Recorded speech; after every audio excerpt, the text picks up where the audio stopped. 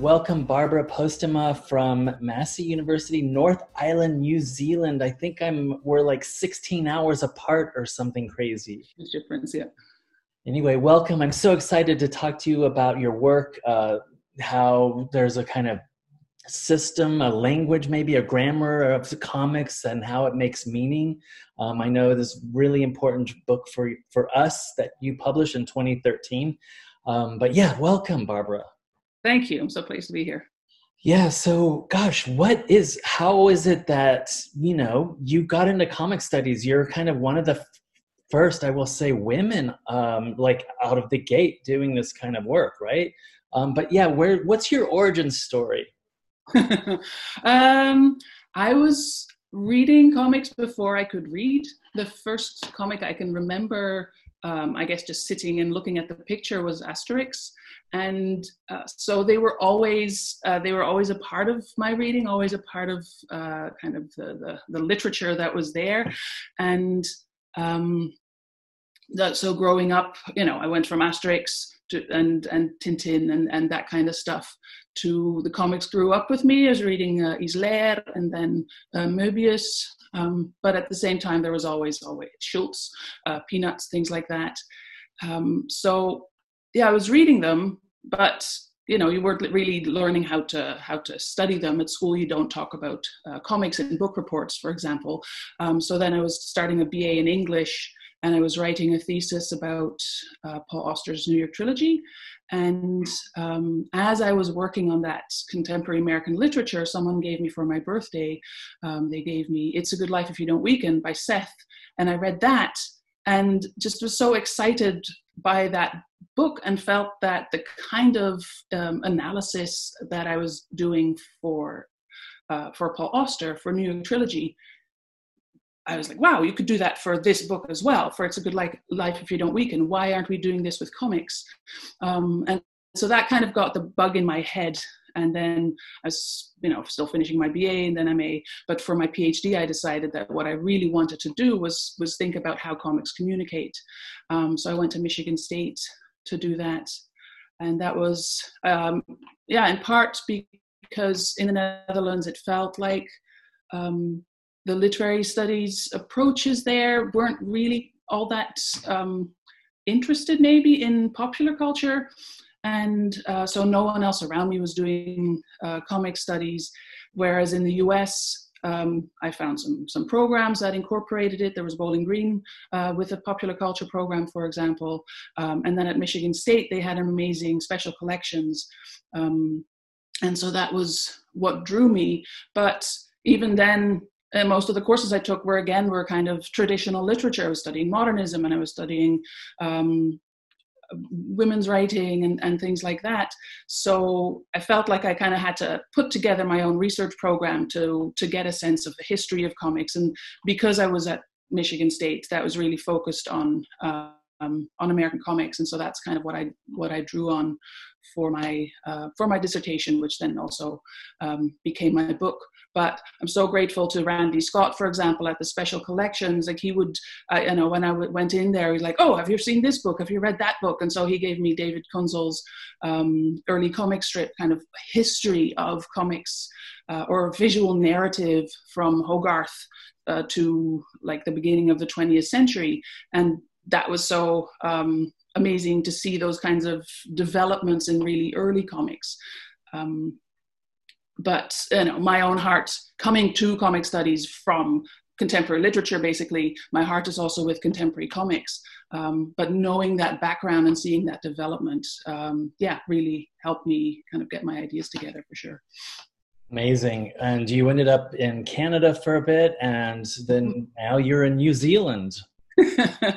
Yeah, I was moving around where the work is, I guess. That's perhaps one of the sort of drawbacks of being a comic scholar is that the kind of training I have in literary studies, there's not always room for that in English departments. Like they have room for literary studies, obviously, but then when you say that, well, I use it to study comics, then they kind of raise an eyebrow, perhaps. So yeah, I've been through a bunch of kind of short-term contracts some sessional working, but also year-to-year assistant professor type positions. And that's now brought me to New Zealand, which has been super exciting. But again, kind of short term. Yeah, well, I'm sure they're very excited to have you. I'm sure the students love you there. Tell me, what's the secret? So narrative structure in comics, how do comics make meaning? What did you discover, in the writing of this book and in some of these comics that you focused on, right? Jessica Abel's work, et cetera. Yeah. Yeah. So it took me a long time to kind of get my head around it, but in the end, the I guess the basic idea is the subtitle of that book, Making Sense of Fragments, which was also related to the title of my dissertation, Mind the Gap. So the notion that comics work by leaving stuff out. And I kind of, I broke down comics really systematically for narrative structure in comics, partly, influenced by Terry Grunstein and the system of comics, things like that. Breaking it down like that systematically was looking at pictures, looking at sequences, word image combinations, and then sort of narrative as a whole. And the idea that that kind of pulled all these things together for me was that in each of those levels, or in each of those different ways of reading comics, things that are left out, the gaps that are left, are one of the key ways in which you're kind of drawn in as a reader, and in which things are meant to make sense. So for images, since you have cartooning in comics, it's partly abstraction, partly subtraction. Things are left out in order that the things that are there become extra important. With sequences, obviously you have the gutters, so there's always key things, key moments that are not visible because they happen between the gutters, and it's up to you as a reader to put those things together. There's perhaps a gap between the word and image. You have to see how they fit together. What are the words saying about the images? What information are the images providing about the words? There's things that are being bridged there as well. And then in narrative as a whole, of course, there's always gaps. There's big jumps in time,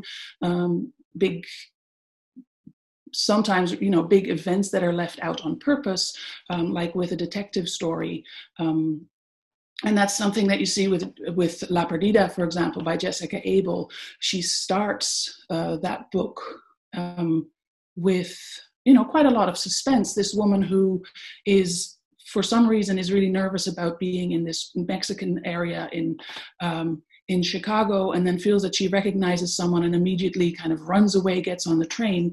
And it's set up as there's this gap. Why is she so afraid? And then the story kind of goes back to the beginning, starts at the beginning, and it's filling that in. But all the way through, there's these little visual clues, like the little skeleton puppet that she has, that keep drawing things together, that kind of reassure it's all still the same story, but you still don't know why she was so afraid to begin with, because her early time in Mexico City, she's just in awe of everything, wanting to see the Frida Kahlo house, and all that kind of stuff, really embracing that. And so for a long time, you're still like, well, what's the scary stuff? And that's kind of what you're waiting for. And of course you get to that eventually.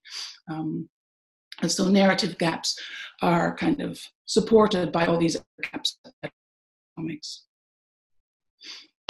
Yeah, Barbara, was there a comic setup, layout that surprised you, given that you were looking very carefully at, say, systems maybe of meaning?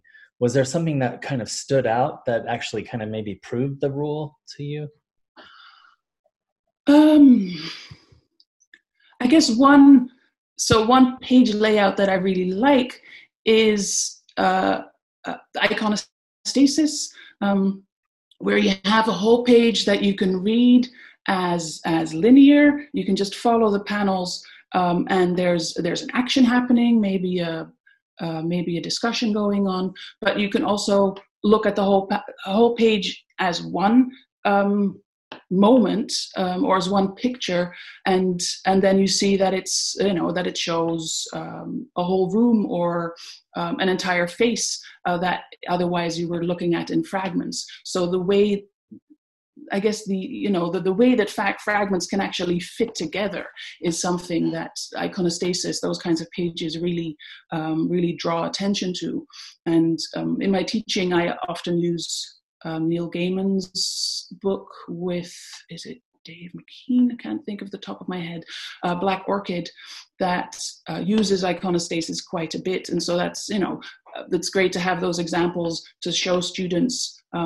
It has a fairly set grid. It tends to be the 9-panel grid, but then once in a while the page just opens up and things are kind of floating around, or those 9 panels that seem so strict suddenly are also altogether a single picture.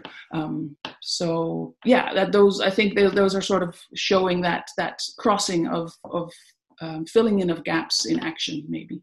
Yeah, no, that's great. I was talking to Paul Gravett, and he brought up a panel, and he's talking about it as the DeLuca effect. But yeah, this narrative structure, right? I think it launch the kind of graphic novel comics series there with RIT? Yeah, so Rochester Institute of Technology Press. Yeah. This was the first book in that series. And now I think there are maybe 5. I think there's a book that's just been launched that has frames in the title that I'm really interested to read that one, actually, because it seems to be pretty formal approach to comics in a way that I'm doing myself, so that I'm always interested in. And some of the books in between were about crime comics and comics in the 1950s and 60s. So yeah, they've got quite a range of things going on there. And of course, it was the importance of your book, not only launching a significant book series to really open up this field, but of course, it's translation into Portuguese for a Brazilian market, right? So exciting. Yeah, that was very exciting. Yeah, I love that. Sort of the travel, you traveling, and then your work traveling into new languages, other spaces. So let's, your system, your kind of structure, your formal approach, how would you walk me or walk us viewers through the Shutterbug Follies, what would be an example here? Yeah. Right. Yeah. So you have here maybe the very first page of Shutterbug Follies by Jason Little. So one of the things that I think is notable here, so you have, I think the first thing your eye gets drawn to is that Mulberry photo sign. So you're dealing with a photography shop, but then it has the arch around it, and behind that arch you can see in both top corners, you can see the kind of tall buildings, so that there's a really urban space being set up here, even though that the closer look at the Mulberry photo doesn't include all that space, but it's behind there, it's hovering over it. So you know that you're in an urban setting here. I would take from this as well. So Mulberry being a street in formerly immigrant neighborhood in Manhattan. So it's not, it's not any Mulberry anywhere. It's not a random word. Now all of a sudden we're in New York, we're in Manhattan, in this bustling place.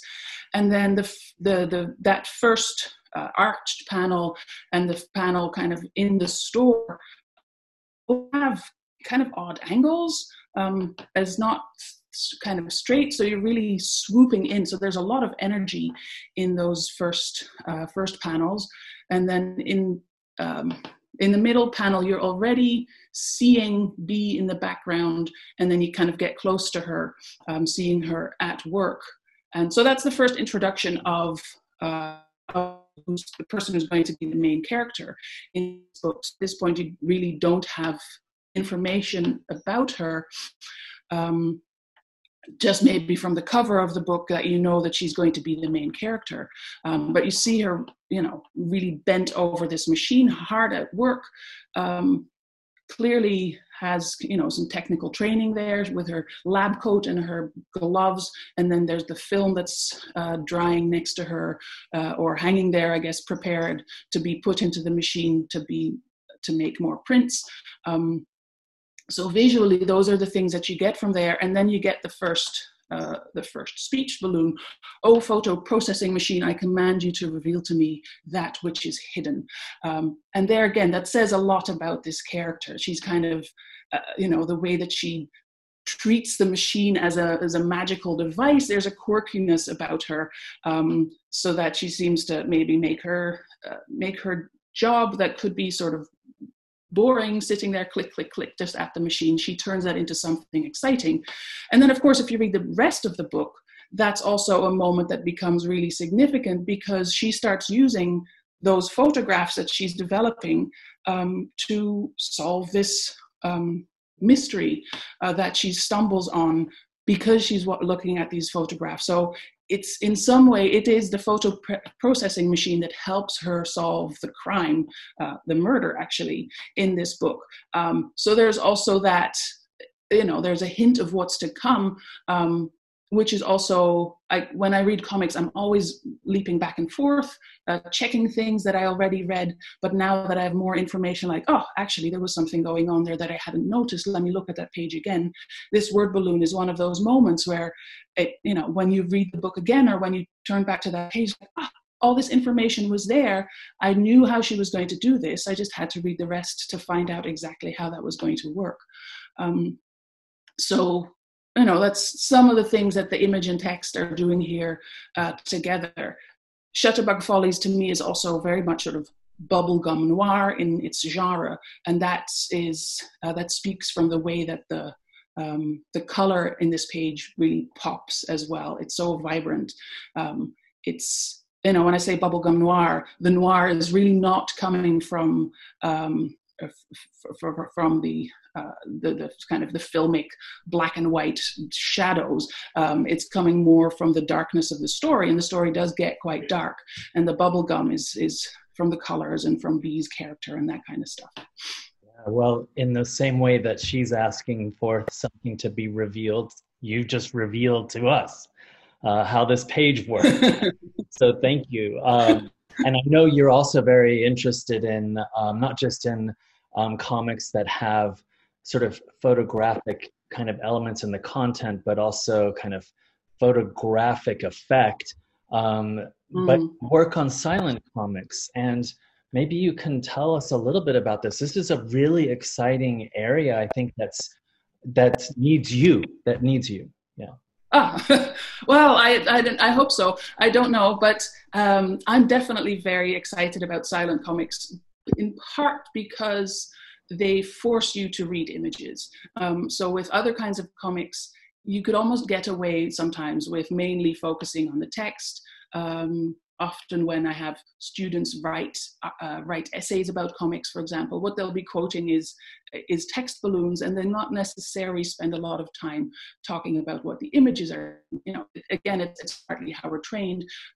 We're used to reading text and to analyzing text, and the images can be maybe a little bit scary. So when you're looking at silent comics, the images are all you have. You have to look at those. And so I'm trying to work out, what kinds of communication, what kinds of storytelling are happening there. And the three images that you've got here, I think, are really interesting because they show some of the extremes, some of the really different ways in which silent comics make stories. So The City is a very early one from maybe 1910s or early 1920s by Fons Mazadale. And that's, being a woodcut novel, it has a single panel per page. And so these panels work more almost like showing different scenes, showing snapshots. And you've got pretty large gaps to cover from one panel to the next. And so The City is also a story that works quite impressionistically in some ways. Then Peter Cooper's The System, which you have in the middle there, also very much a city story, really. But Peter Cooper makes a very exciting silent comic, but much more traditional in the way that it uses panels and page layouts, although this particular page, you see that the panels are actually being ripped apart in the explosion that's being shown. Peter Cooper's also interesting in The System because the System is a very complicated story. It really is about a number of sort of systems that are working together. And so he helps the reader by having newspaper headlines and posters and like flash headlines on TVs, just to help you kind of keep track on all the different players and how they relate to each other in that story. And then there's The Great War by Joe Sacco, which is just almost an overwhelming piece. It's this whole long fold-out comic that on the one hand you could read it as a single moment, but it also takes you through the entire battle of a kind of a single day in World War I. And I forget which particular day it is. It was a historical battle, but on the one side, I think it's probably on the left, you have this colonel or general standing in the beautiful garden of some kind of country mansion, and then it takes you closer and closer to the front, and you see more and more soldiers, and then you get to the trenches, and then there's the actual battle going on with people shooting each other and things blowing up, and then on the other side you get the wounded being carried away to hospital tents, and then a graveyard. So all of that is being shown in a single continuing strip of paper, but it also has all these key moments. So it's a very powerful way of capturing what happened probably almost on a daily basis, in some cases during World War I, all just shown in pictures and no words at all necessary to kind of feel that impact. Yeah, so powerful. So Barbara, you talking about students, can you share some of your methods in the actual classroom? And I was thinking about two that you talk about in your work, Skim and then The Groom. But yeah, what's the Barbara sort of method for getting your students to understand how these make meaning? When I get to teach a course that's only comics, which is a lovely thing to do, and it doesn't happen all that often for me. But then in a course like that, I guess I do use sort of the structure of my own book a little bit as a structure for the course as well. I want students to learn how to read images and look really close at what's going on just in the pictures, and then start putting those things together with the panels, the page layouts, and then where that gets you in terms of reading a story as a whole. And Skim is really nice to teach because it's very fluid in the way it does page layouts, and so there keep being very surprising new ways in which suddenly sometimes all the backgrounds disappear, or suddenly it shows the same person 5 times on a single page, and other places it has pretty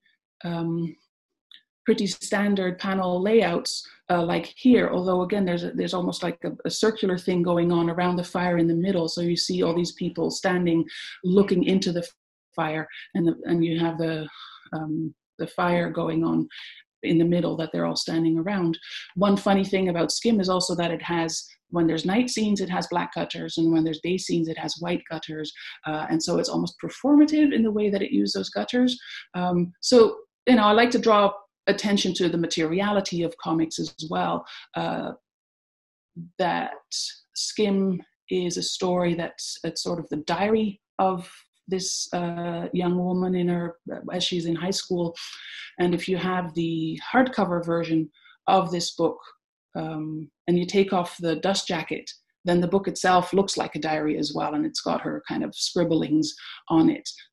So comics kind of break down text and paratext. The covers, the dust jackets even, or the end pages, they can already be kind of brought into action to work to help tell the story. So yeah, I try to, these are all things that I don't lecture. I don't say, now look at this, now look at that.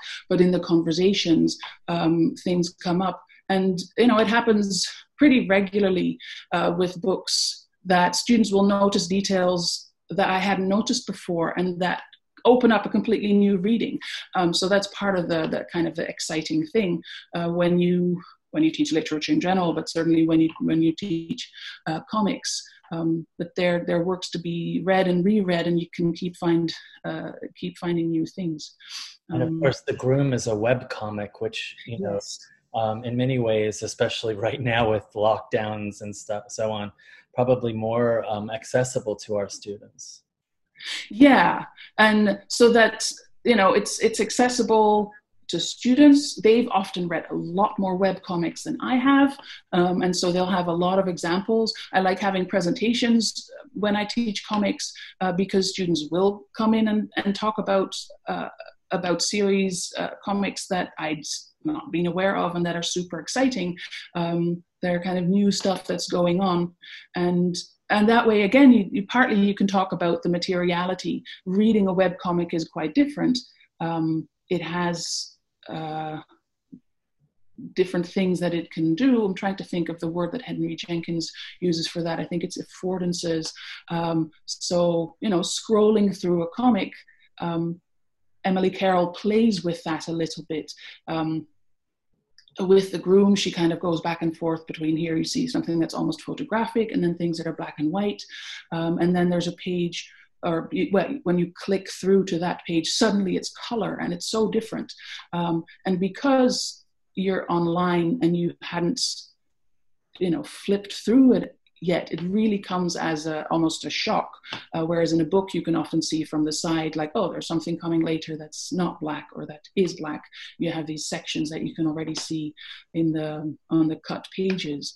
So, and with some of her story, Emily Carroll also has you have to scroll down, but then you get a dead end if you scroll down. So then you have to figure out, you're kind of scrolling in the dark, like the character is. So then you have to go sideways and then maybe down again to find the path to read. So it's a very different way of reading, but you're still actually you have to be active.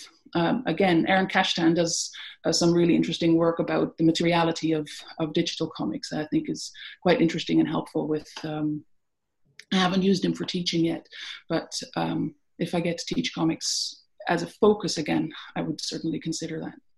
Exciting, very exciting web comics, all that you're doing. Gosh, you're so involved. You also have a book series that you're co-editing. We love the Canadian Society for the Study of Comics. I presented there last year. Oh, that's great. As the keynote. Where is for you the vitality in comics and comic studies? Yeah. For me, and it's partly, I'm sort of a social person, but part of the vitality is definitely in the community of scholars. And so things like the CSSC, the Canadian Society for the Study of Comics, and now the CSS as well, those really help build those communities. And I think they're really important to bring scholars together from students through to all kinds of levels of professors. This talking to each other and sharing ideas is so important. And the CSSC has now, when I was running it, we were always concurrent with TCAF, the Toronto Comic Arts Festival. And so part of the community we got from there as well, able to, people that came to our conferences would also be able to go to the the comics festival and meet various cartoonists and authors and things like that. Now the CSSC has moved to the Federation of Humanities and Social Sciences in Canada. So we're part of Congress now, which is where all the humanities and social sciences, those associations in Canada, all have their conferences in the same roughly 2-week period. And so you get a very different sense of community now, much more focused, I guess, on academia. And I think that's also asserting, comic studies it's here to stay. It's part of academic disciplines. People that are studying communications or English, they can all pop into our comic studies events as well and see what's going on there. So I think that was a very important move that Ben Wu took care of very well to get the CSSC established there and continuing there. Now, of course, everything is up in the air this year. There's no Congress. And I guess, some associations might run things online. But yeah, we've at least had a good start. And I was sorry to miss your keynote there because, I was too far away I had to miss.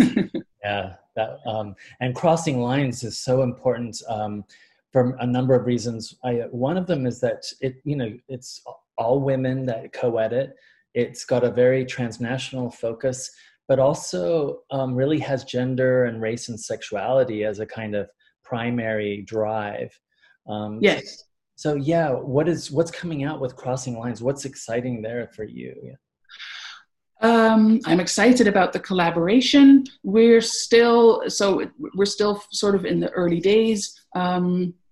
So we're very much still in the process of soliciting manuscripts and proposals as well. But the way that comic studies is becoming so big that you can have all these different foci now is really exciting. And this one, the transcultural, transnational, is something that's obviously close to my heart.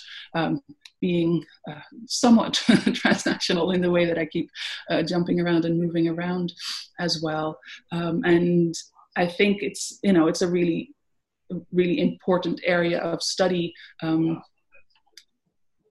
because we've been fairly focused on, I guess, various national streams of comics, American comics, Franco-Belgian comics, Japanese manga, that kind of stuff. And so now thinking more about how these things are also crossing boundaries, connecting across borders, and have intersections going on there. I'm really excited about those kinds of directions that are happening now.